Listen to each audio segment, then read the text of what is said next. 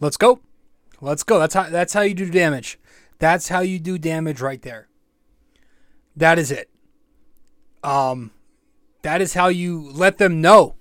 Hashtag let them know, in fact. But it's time to finish the job now. The Knicks, the New York Knicks, go up 3-1 after their win yesterday afternoon at the Garden. They do their job and split on the road. And after they split on the road, they come home and they take both games. But now we must finish. Now we must keep the foot on the throat and stomp. Now we get what could be the toughest part of a series like this, and that is closing it out. One game in Cleveland, and then if need be, one more at MSG, and then, God forbid, this shit goes 7, one more in Cleveland. I heard Mike Greenberg say on ESPN last night, teams that go up 3-1 in an NBA playoff series go on to win it 95% of the time. And I got to say, did not like hearing that number. I could have definitely won without hearing that. It's not what I want to hear. But hey, yes, it's all good right now. The Knicks now have to finish it off, and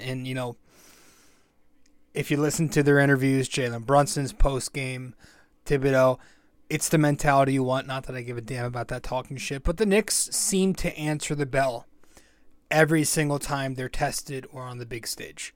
And nothing has changed so far this series. So what a win last night. The Garden is something else, man. It's something else. It's amazing energy. So let's get into it all. Episode 514 of the podcast. If I look up, and if you're watching the video format of the show, and if I look up every once in a while, it's because I'm watching the second fiddle New York team get their doors blown off them. That is the New York Yankees. All right? It's 4-0 with the bases loaded. One out right now in, was it the fifth inning maybe, or sixth? So, yeah. They're no longer the meat and potatoes of New York. We know that now. The Knicks, you could make a case, and I'm making the case right here. The Knicks have a better shot at winning an NBA title in the future than the Yankees. That's a fact. Let's start off with that. Episode 514.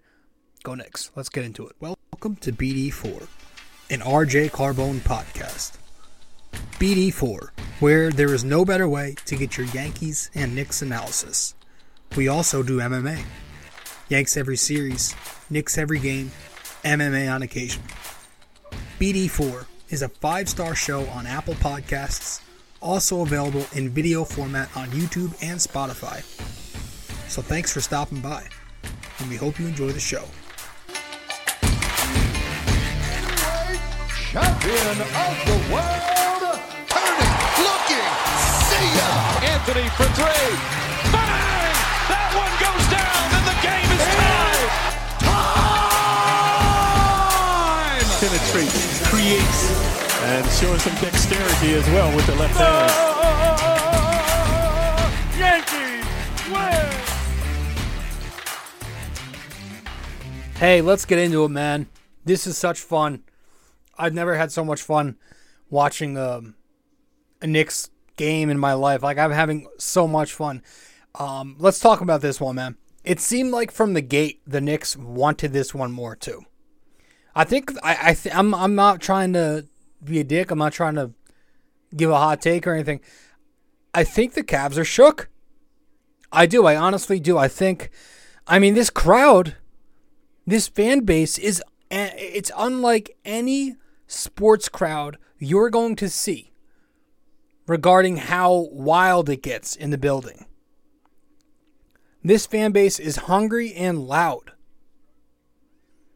And I think the Cavs weren't ready for it this past weekend. I don't think they were ready for the Garden. And that showed in both of those weekend games. And again, if you are watching the video format of the podcast, if I look up every once in a while or often. I'm going to be looking up often. It's because I'm watching the New York Yankees right now. All right, it is a Monday night, and the Yankees are getting slapped around a little bit for nothing, on the verge of falling to a very, very mediocre 13-10. But the Knicks start this game off pretty steadily, and they look solid on both ends. RJ getting to the basket out the gate. We'll talk about him. Mitchell Robinson, talk about him under the basket on the offensive boards, protecting the rim. The Knicks slowly build a 15-point lead in the second quarter. The Cavs storm back, though, towards the end of that second quarter behind Darius Garland, not Mitchell. Garland's out there cutting to the basket off the ball. He's knocking down the three-point ball. The Knicks lead shrinks to 9 points at halftime. Then, after Garland keeps cooking in the third quarter, they take a lead for a few minutes. You get Brunson, though, heating up at the end of the third, early fourth quarter. He drops 8 points of his 29 points in the fourth quarter. And the Knicks eventually win behind some big-time defensive plays, timely baskets. R.J. Barrett finishes with 26 points on the night. He drops 10 points in the fourth. Josh Hart is out there knocking down clutch baskets. The defense is there. The turnaround jumper in the middle of the lane. He scores 19. You get a Mitchell Robinson double-double. The defense was unreal. And so the Knicks take this one 102-93. I want to start there, though, man. That's kind of where I want to start. With Mitchell Robinson and the Knicks bigs and their ability to crash the offensive boards. Because to me, that was the number one reason that we're all in a good mood today. All series so far, Cleveland's game plan in pick and roll has been to bring up the bigs from the paint and get them up at the level to blitz Jalen Brunson. What that has done is it's allowed the Knicks, Mitchell Robinson especially, to get into better positioning down low for those offensive rebounds. On the series so far, the Knicks have 58 offensive rebounds, which gives them a plus 16 in that category. They have 16 more offensive rebounds than Cleveland does in the series. In yesterday's game specifically, the Knicks grabbed 17 offensive rebounds to Cleveland's 7. That helped the Knicks win the second chance battle 21-12. Mitchell Robinson has been a menace on the glass. He finishes last night's game, or yesterday's game, I should say, with his first career playoff double-double, going for 12 and 11. But it wasn't just that. It was there was a ton of loose balls that he was poking out to his teammates too. Those don't count as rebounds in the box score. He was boxing out like 3-4 guys at once. To be able to create those second chance opportunities for the Knicks so often up to this point in the series has been the sole reason the Knicks offense is just slightly better than the Cleveland offense so far, which is a big difference in the series. Because like in the regular season, the Knicks shooting percentage numbers aren't great. But also like they did all year, they're getting a ton of extra possessions. The volume is there because of those second chance opportunities created by Mitchell Robinson, Isaiah Hartenstein, Josh Hart late in the game. How about that big rebound he got towards the end? And how about Obi Toppin with 5 offensive boards yesterday? My favorite one being the one late in the game off of an RJ Barrett miss. Obi grabs it in traffic, dribbles it out, resets the offense, and then scores on his own by putting the ball on the floor, bullying past Donovan Mitchell, and finishing off the glass past Jared Allen. So the offensive rebounding, it's the positioning, it's scheme, but it also just goes back to plain old hustle. The Knicks are playing more physical once again. And they simply seem to want it more. So shout out to the Knicks Bigs for playing a phenomenal game on the offensive glass. We'll get to the defense. But that's part of the reason why I'm giving Obi Toppin the game ball from off the bench. Because I thought Obi Toppin had himself an excellent game and a tremendous fourth quarter. Bing bang. Great fourth quarter for the Knicks between his defense and rebounding. It was big time. Big time. The offensive rebounding, the scoring was there. He knocked down the deep catch and shoot triple in the second quarter. Looked very confident in that shot. That's a big thing with Obi, his confidence. Created a little bit of offense for himself later, like we said. Getting that offensive rebound. But yeah, I mean, Obi Toppin continues to play well. He keeps giving the Knicks some very good, very productive playoff minutes, man. And with Randall playing the way he is, that's important. So I'm happy to see Obi Toppin thriving. So I want to start off there by giving him the game ball from off the bench. Obi was great. But I really loved in this game, I was paying attention to it a lot because I liked what we saw. We saw flashes of it in Game 3. But I really love how much of an effort the Knicks seem to be making offensively to move off of the basketball, run half-court sets, because we know the full-court game has been most of their offense. They're doing a lot of transition play, defense leading to offense, but I was looking at their half-court offense in this game. In this game, a lot of their half-court offense was very sharp. A lot of screening for guys to get them going. Right away in this game, the Knicks start this game out by setting up RJ Barrett and getting him downhill. You have the Brunson DHO up top below the logo. RJ comes to it weak side.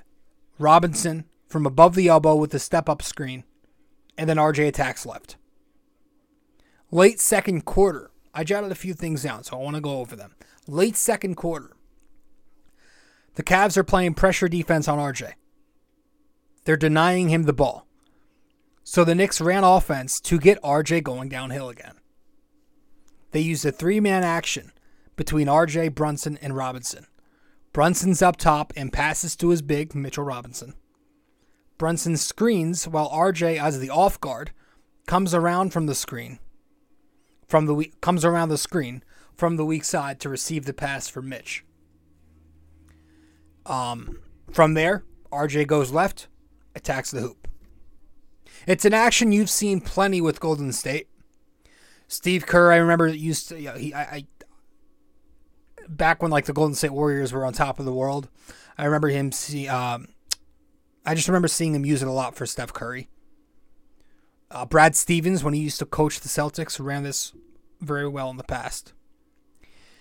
I forget what the name of the set is, but it's all up top. You got your point guard, your big, and then your weak side wing. It's a great counter to pressure basketball. It's a backdoor play, or in this instance, a DHO action. Early fourth quarter, RJ running the pick and roll with Hartenstein. A simple 3-5 pick and roll there.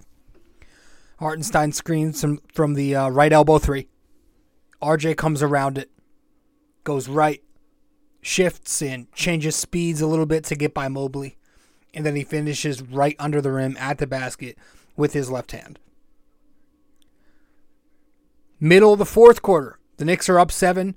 You had RJ Barrett set a couple of wedge screens, a couple of UCLA screens, sets one at the right elbow for Josh Hart. Then he comes up to set another screen for Brunson on the right elbow 3. And with the corner unoccupied, RJ cuts to it. Brunson finds him open out of the trap. And then RJ takes LeVert off the dribble to finish around Jared Allen at the basket. And then literally not even a minute later, you get Tom Thibodeau running that same exact action. The difference was, this time, Cleveland was ready for it. They were able to rotate Mitchell onto RJ a lot quicker, so this left Brunson in a trap with nobody open on the ball side. But because Brunson's a great point guard too, which people forget, he's able to make a quick read, and he kicks it weak side to Josh Hart, who had a wide open lane for the dunk. The Knicks go up 9 with less than 5 minutes left. I love seeing the Knicks run those guard-to-guard screens, man. You saw it game 3. You saw it some more game 4. Late in the fourth quarter, Josh Hart screens up top for Brunson. The Cavs trap, so it leaves Hart open in the short roll. So the defense collapses on Hart a little bit. And what does he do? He kicks it to R.J. Barrett wide open for a wing three-pointer. Now, the shot didn't fall there, but the Knicks' aggressiveness and determination on the offensive glass helped them get another possession off. It was actually the possession that ended up being the dagger of the night with the Brunson three-point ball. And those guard-to-guard screens, I like them because it leaves the big in the paint, so Cleveland can't trap with that much length. It also allows, again, Mitchell Robinson to get in position early for the offensive board. If you go back to the third quarter, late in the third quarter, Josh Hart again, he's coming up in a guard-to-guard screen for Brunson. But this time, he flips the screen to leave Donovan Mitchell in this no man's land on the left side. Okoro is the one getting walled off from the screen. And it leaves Brunson with all this space to create a pull-up three-pointer for himself. And he puts the Knicks up 2 points with 5 seconds left in the third quarter. I thought that was such a significant shot to get the Knicks some momentum again after a tough quarter. So credit to Josh Hart for coming up, faking the screen one way, and then switching direction to get Donovan Mitchell out of the play. I was a little worried too, to be honest, about the spacing on the floor with Josh Hart starting over Quentin Grimes, because playing Hart with RJ, the spacing's not great. It allows the defense to pack a little bit. And to Cleveland's credit, the Knicks did shoot it poorly, making just 8 3-pointers at 28%. But the good thing about Josh Hart is that he doesn't let the way you play him. He didn't let the way Cleveland schemed him dictate how he's going to play offense. He still found a way into the paint. He scored 19 points, 5 free throw attempts. He had 5 makes inside the restricted area on 9 attempts. So he still got into the paint and attacked. He only knocked down 1 triple, but it was with Mobley playing off of him early on and packing the paint. So it gave the Knicks a nice 5-point lead when he knocked it down early on to help get them going. And he's an efficient 3-point shooter. He just doesn't take a lot because he's not that good enough at it to do it at a high volume. But he also did a lot of work off the ball in transition. Knocked down the tough turnaround floater in a pretty packed paint late in the game. So he made it work. And Thibodeau staggered those two a little bit too throughout the game. So it worked out. The Knicks offense in total, sure, not a ton of points. But they played to their identity. Scored 50 more points in the paint. Crashed the offensive glass. And man, did they make some timely ass shots. Like in the third quarter, the Knicks were struggling. Randall, as bad as he was in this game, he ties the game up by attacking Mobley baseline. He spins, draws contact, converts the layup, gets the whistle for the and-1. In the middle of the fourth quarter, the Knicks are up 5 points at the time. Obi Toppin grabs the huge offensive rebound off the RJ miss.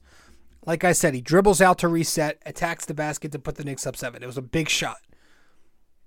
Really nice job using his size and strength, handle, his athleticism.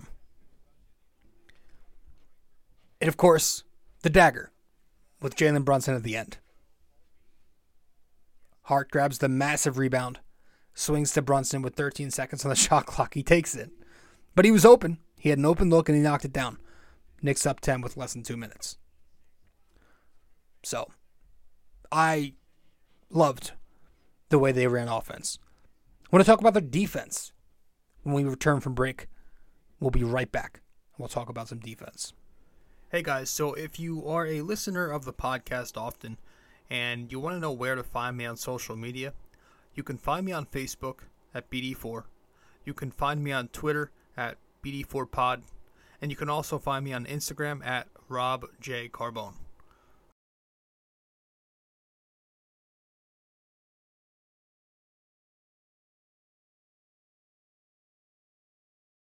BD4 is located on many different platforms. You can listen to the podcast on Apple Podcasts, and if you do there, be sure to give us a 5-star rating and review. You can listen to it on Spotify, but you can also watch the podcast on both Spotify and YouTube. BD4 is available on many other platforms as well. All you got to do is search it up. Apple Podcasts, Spotify, YouTube, and much more.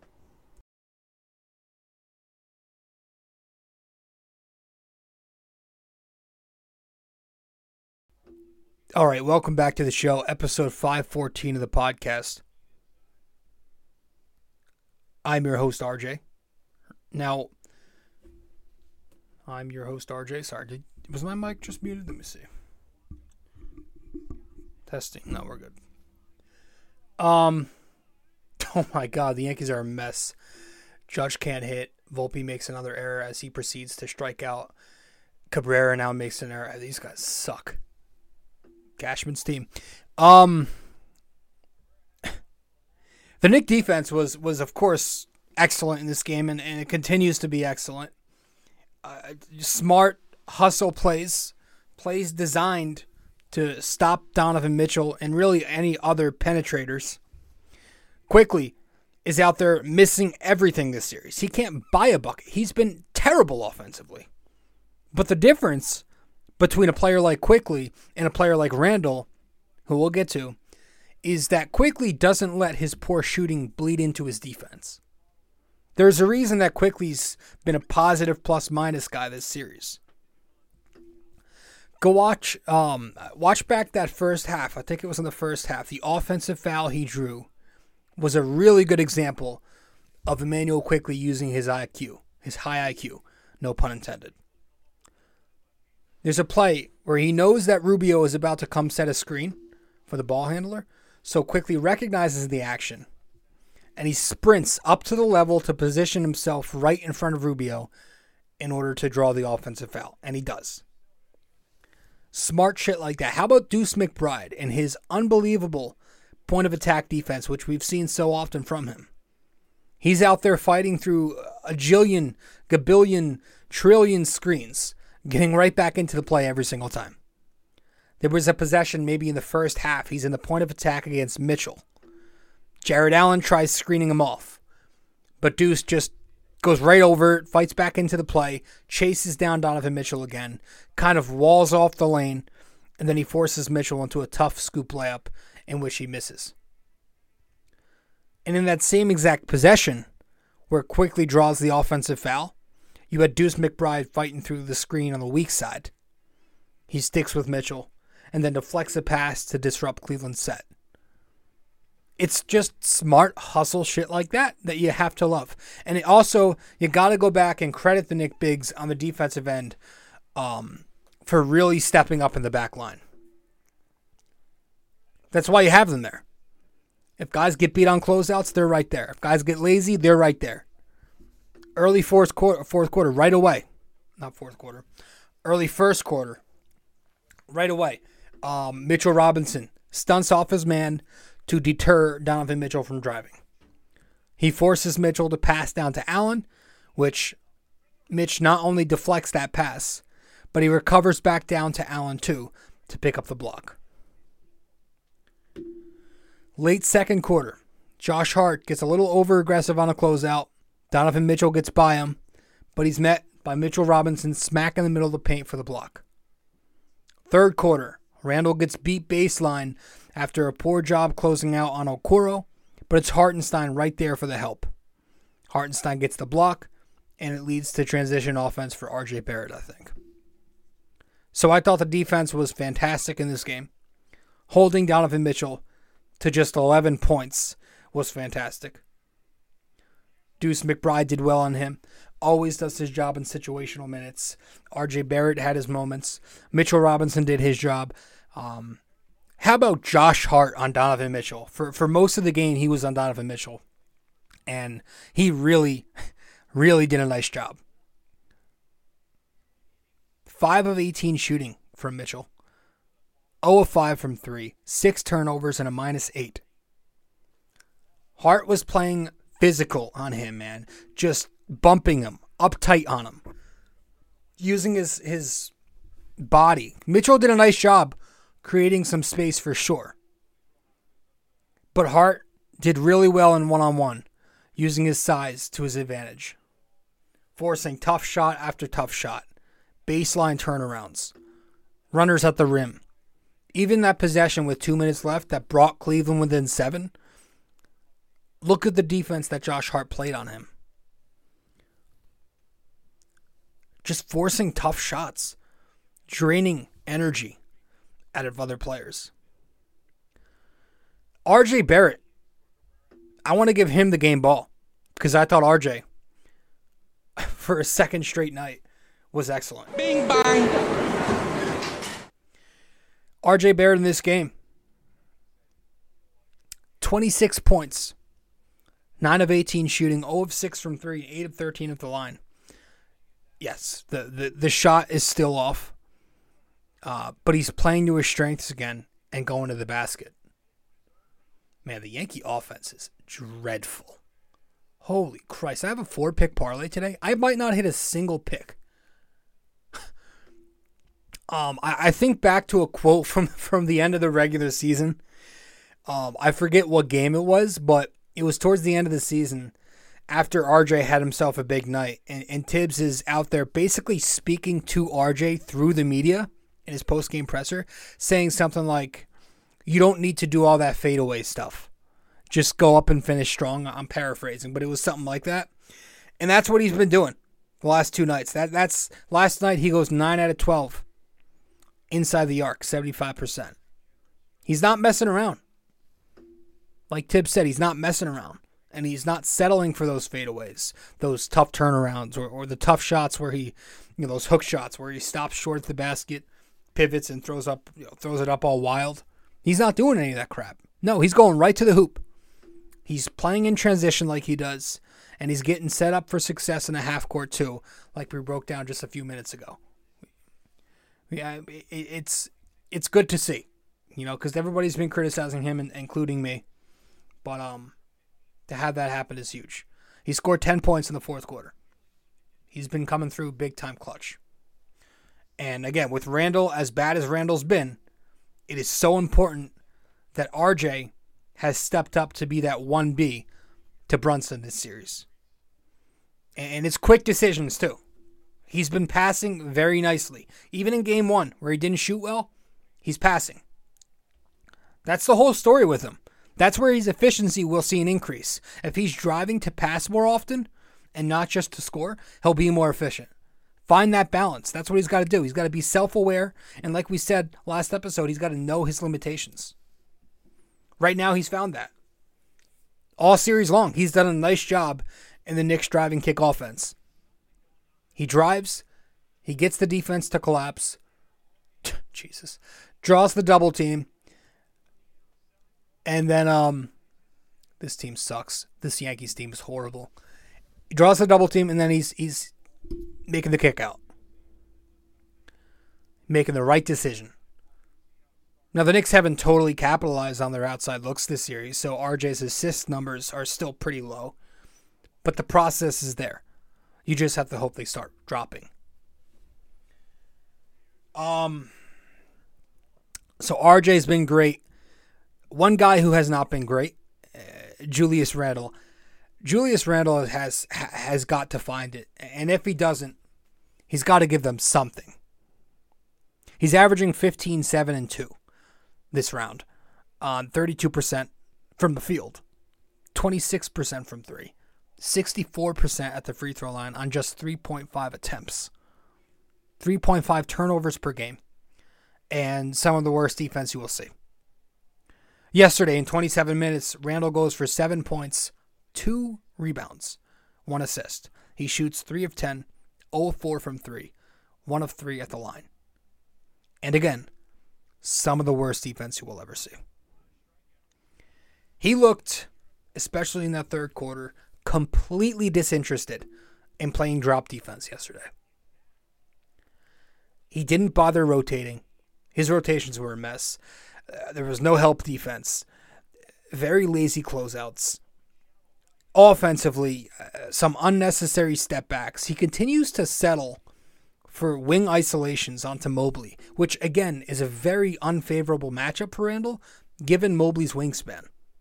It's hard to shoot over a lengthy defender like Mobley, but Randall doesn't seem to care. He does it anyway. He's got to find the pass more often. I don't know. But yeah, his defense in that third quarter was abominable. He was just completely disengaged out there. To be specific, early in the third quarter, you had Cleveland run a 2-5 pick and roll with Garland and Allen. You had Donovan Mitchell in the strong side corner with Josh Hart on him. Mitchell can shoot. And on the other end, you have Mobley in the weak side corner with Julius on him. Mobley can't shoot. So with Allen rolling Allen's rolling strong side. Hart obviously can't help off of Mitchell.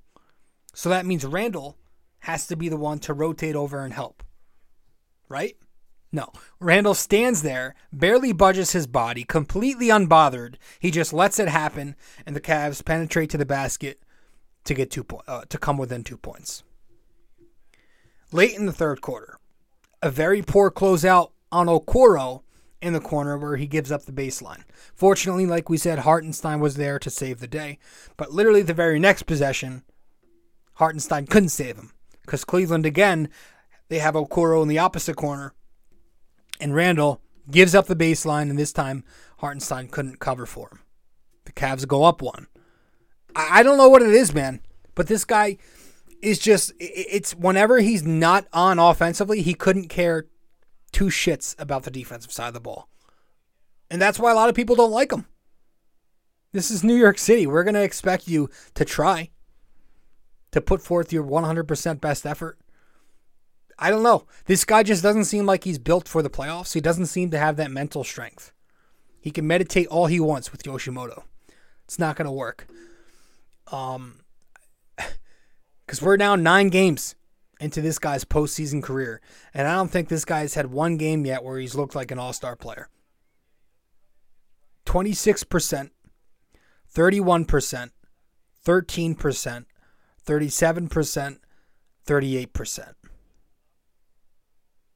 Those were Julius's field goal percentages in the Hawks series 2 years ago. 35%, 40%, 20%, 30%. Those are Julius's field goal percentage this series against the Cavs with an actual team behind him now. It's no longer just Randall. He's got guys behind him, and he's still having trouble finding the bottom of the basket. So if the Knicks are to go anywhere deep this postseason, if they want to make a run, if they want to beat Cleveland and then make this run for the ECF, it has to be with a good Julius Randle. Because I don't see them doing much if they can get past Cleveland. I don't see them doing much, the Knicks, if Randall's out there trying to sabotage things. And you also have to credit Tom Thibodeau, right? Credit to him. How about that? 4 years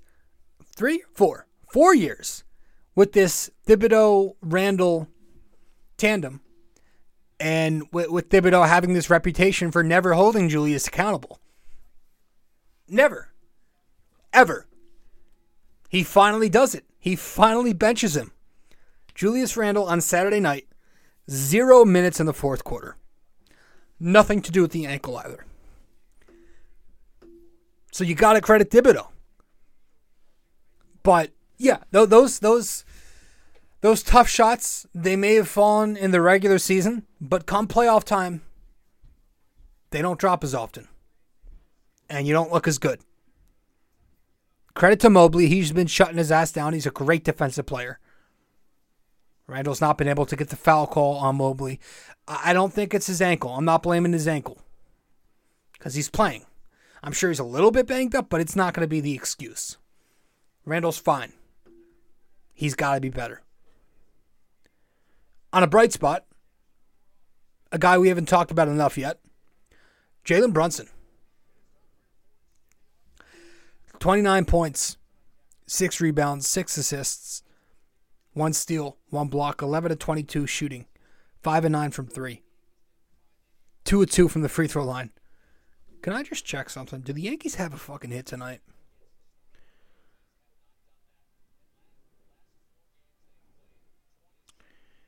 They have, let's see. They have 3 hits. They have 3 hits. 2 singles. One of them an infield single.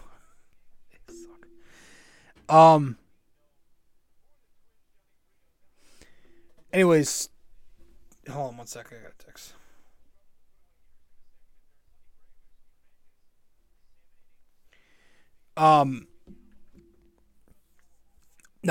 Brunson putting on an amazing footwork display time and time again. I mean, how many times do we talk about this? He's just out there cooking Okoro, Garland, Donovan Mitchell. It didn't matter. Hunting those Donovan Mitchell switches and creating offense out of it, whether it be scoring on them, finding bigs at the basket, kicking it out to open shooters in the corner. We got all of that yesterday.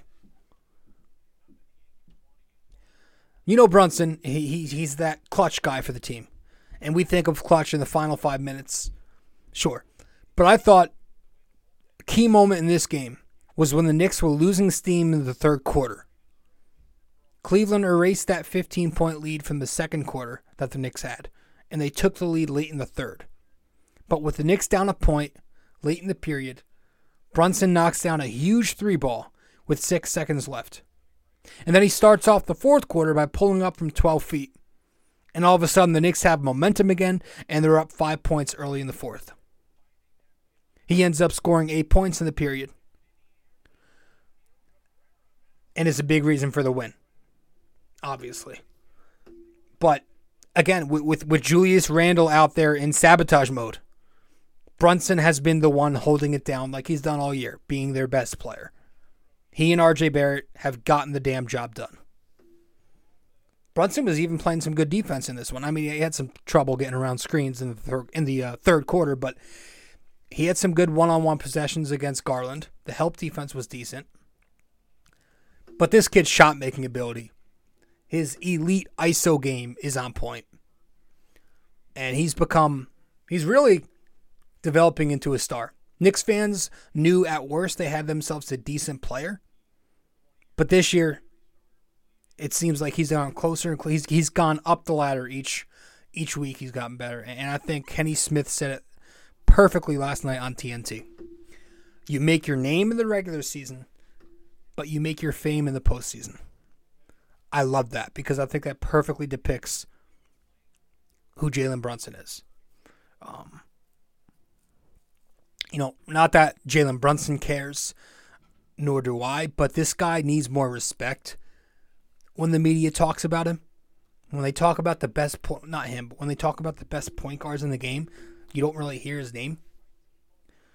I think he's better than a lot of those flashy names. I think he's more of a winner than guys like Trae Young. I think he's a better player right now than Tyrese Halliburton. I do. I think he's been good. And this series, we want to talk about the specifics of this series. The playoffs are the entire story. And look what he's done to Donovan Mitchell so far. They've both been polar opposites. Bickerstaff cannot find a way to contain Brunson, man. He's tried making a bunch of adjustments. Garland said he wanted the task. He was torched. If they trapped Brunson, he made the read.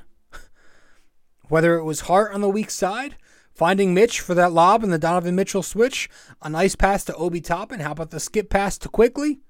He made his passes. And if he didn't make a pass, he'll score on you. That's what he did. The two Nova Knicks, they've really, really done a nice job leading this team to wins ever since reuniting. And could you imagine being Josh Hart this year? You're playing meaningless basketball games in Portland, Oregon. A shithole of a city. Where they got offbeat shops and libraries over there. Fucking thugs who destroy the city when they want free shit. I mean, yeah, you're with Dame, and that's pretty cool. But it's a horrendous team. And basically an irrelevant franchise over the last 15 years. They either missed the playoffs or they're a first-round exit. You're playing for nothing. It's a small market. And then one random Thursday in February, you get a call from your agent to play for the Knicks in Madison Square Garden, alongside your old college buddy. Flash forward to 2 months later, and you're making big shots in your first ever playoff series in front of 20,000 New York diehards who bleed orange and blue and would go to war for their team.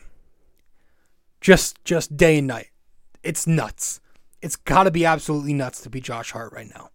He is soaking it all up too. He's enjoying the city. He has the whole NY in his braids. That's awesome.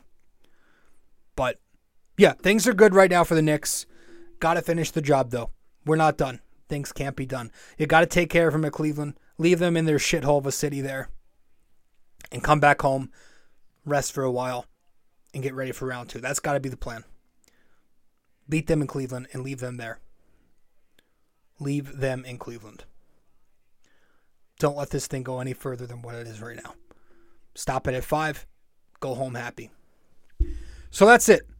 We'll end our podcast after our trivia. As soon as we get back from break, stay with us. Be right there. We also have a website now for BD4. If you go to bd4blog.com, you can find the blog, the podcast links, and also where to find me on social media. Just go to bd4blog.com.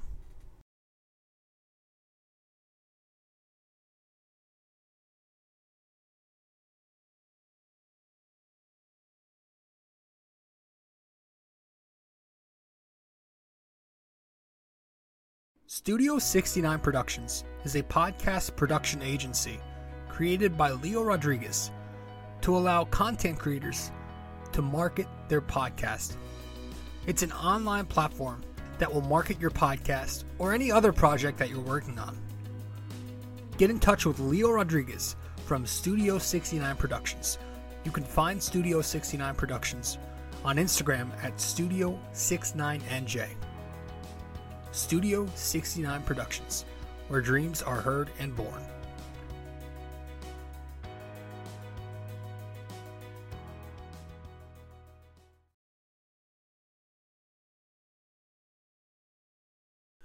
All right, welcome back. Welcome back to the show. I'm your host, RJ.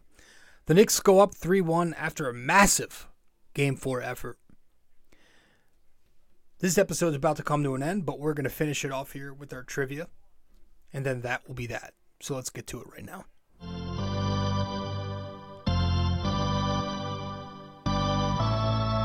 All right, episode 514. For our trivia.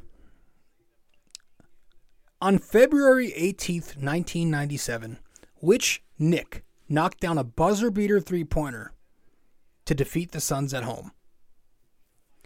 All right, on February 18th, 1997, which Knick knocked down a buzzer beater three-pointer to defeat the Suns at home?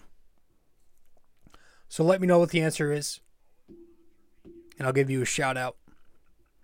One final time, on February 18th, 1997, which Knick knocked down a buzzer beater three-pointer to defeat the Suns at home?